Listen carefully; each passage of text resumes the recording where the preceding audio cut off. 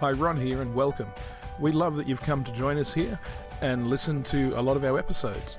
Please help us continue with this by supporting us through either joining the Barak Center at thebarakcenter.com or joining us at the Fringe Church at thefringechurch.com and sharing and donating through those sources.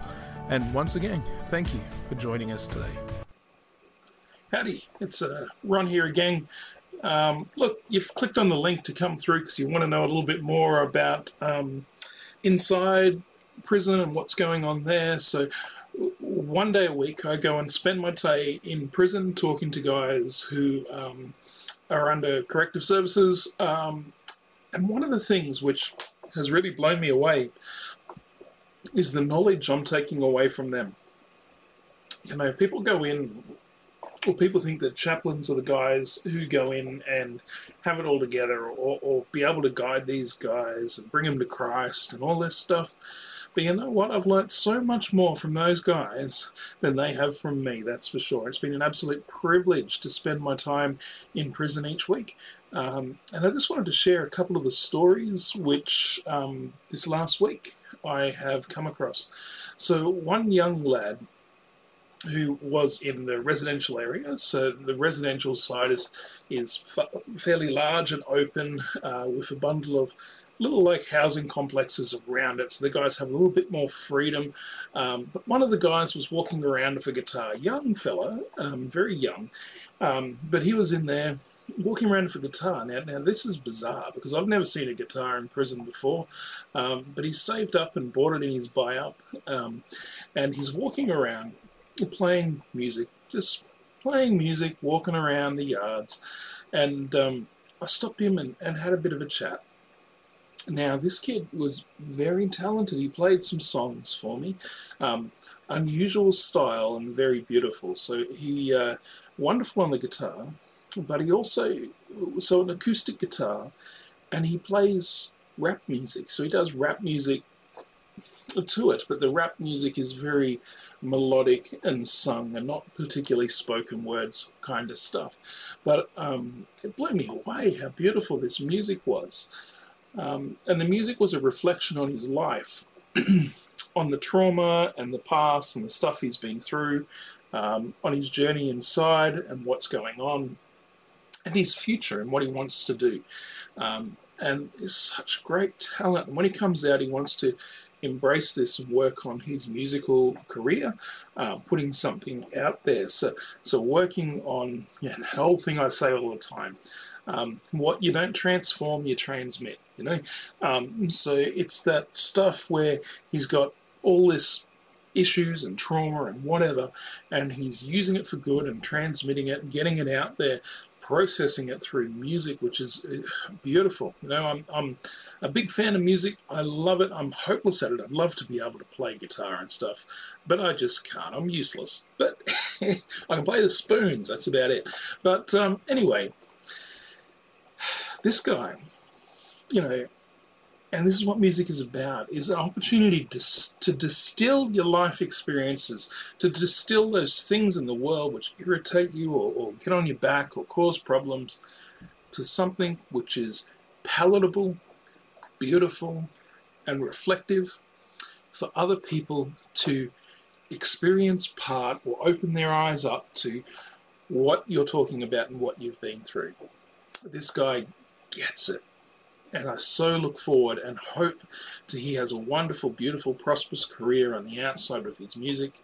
I, for one, would be signing up and getting his albums. Just amazing. But anyway, that's kind of a side topic. The thing this guy, which really threw me, was he was telling me about how he'd been in, I think it was 14 or 15 foster homes. So never knew his mum and his dad and spent his entire life in foster care. And the thing which came out of his mouth, which really blew me away, was talking about what a privileged life he'd had. What a privilege it was to be in those foster homes. He said some of them were wealthy, some of them were really poor, everything in between. He got bounced around a lot. He said he never wanted for anything. There was always food. He was always shelter. there was always some form of comfort. There was education. He got his first guitar and learnt to play music through all this. Most people I know who've been through the foster care system take it on as this horrific thing, this trauma they've been through. And I know you could see it was traumatic for this guy, but he's trying to take the positive and the good out of these experiences and use that to mold his future. Not focus on the negative, but develop the positive, if that makes sense, out of his situation. And my hat's off to anyone who could do this, particularly the guys who are inside, who are in prison for the stuff they've done, you know, and they're taking accountability for their actions and what they've done. They're serving their time, but they're also trying to produce something better in the future for themselves.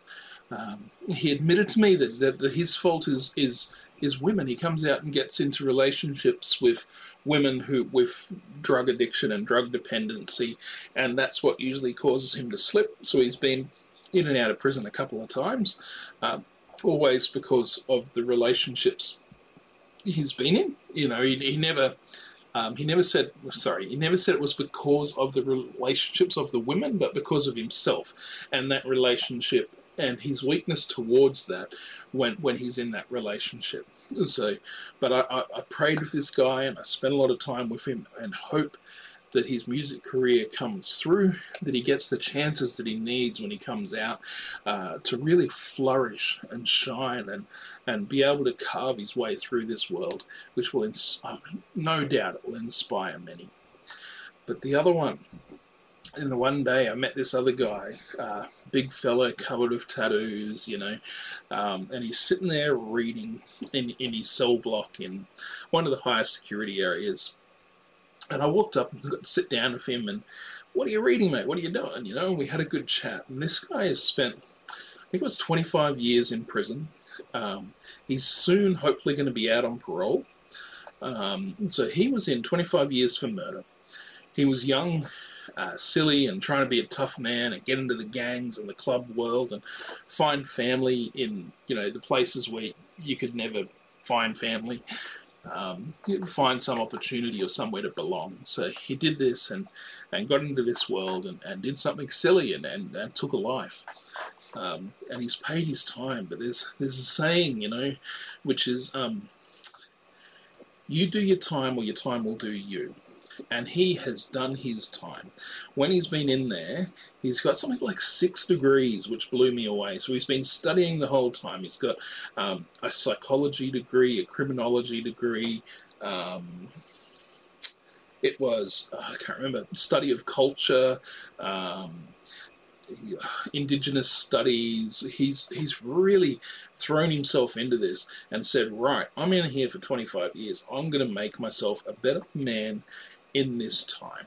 So he's devoured and you know, took on as much knowledge as possible. We're sitting there quoting Shakespeare back and forwards and you know, all sorts of things, talking about Faust and Russian literature and all sorts of things. It was absolutely incredible. I loved it. I wish I could have spent all day there talking to him.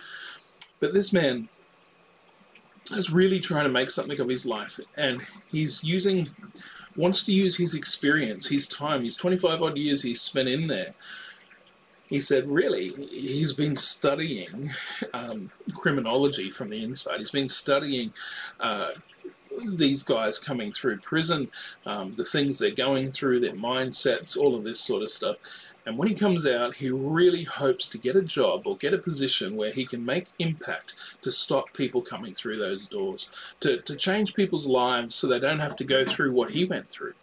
And again, these stories inside of people who kind of live bigger lives than themselves, you know, who are so passionate and want to make a difference in the world and want to use their negative experience for the positive, who want to stop other people going through the stuff they've been through and want to change the world for the better, and who are going to use their negative experiences to bring out something beautiful. Love that. And look, there's so many guys inside who embrace what they've done, who accept what they've done, accept responsibility for it, and are trying to move on. When you come across those guys, I learn so much. And I just want to sit at their feet for a while, and absorb their knowledge and their experience and these sort of things. So, going into prison is an incredible privilege to be a chaplain, to go in. But the thing which, throws many. I was talking to one of the guys who's high up in prison chaplaincy yesterday, and he said, I don't know if I've ever heard anyone say that before, when I said that the incredible thing about prison chaplaincy is the amount I learn going in from the guys doing the time or have had those life experiences which have got them there. But love it. So you want to know more, by all means, reach out. Also, this is our new newsletter. By all means, subscribe to it if you want. Pass it around to other people so they can get to know Fringe a little bit better. Feel free to come along to one of our services, so 40 Portwood Street at Redcliffe, 3 o'clock. We do a check-in where we talk about our week, where God's been in our week, that kind of thing. And at 5 o'clock, we have a service, sort of. So our service is a little bit different to what you normally think. It's more interactive, where we want to hear your voice and your opinion, not just preach at you, but we want to go to the places you need to go and where you want to go. And you've got that desire and questions to follow God better. We just want to walk with you and help you, and that's what the Fringe Church is all about. So, you can get me at ron@thefringechurch.com for email, at our website, thefringechurch.com, YouTube, we're everywhere. So make contact. You need anything, you've got any questions, by all means ask, and we will do our best to help you or to bring you alongside us where we can help each other. All right, love you guys. Keep doing the good work. And that's it for what's going on inside this week. We'll talk. Thank you for listening to another episode. And please, don't forget to sign up to the barackcenter.com or thefringechurch.com and help support us so we can reach many more. Thank you again for joining us today.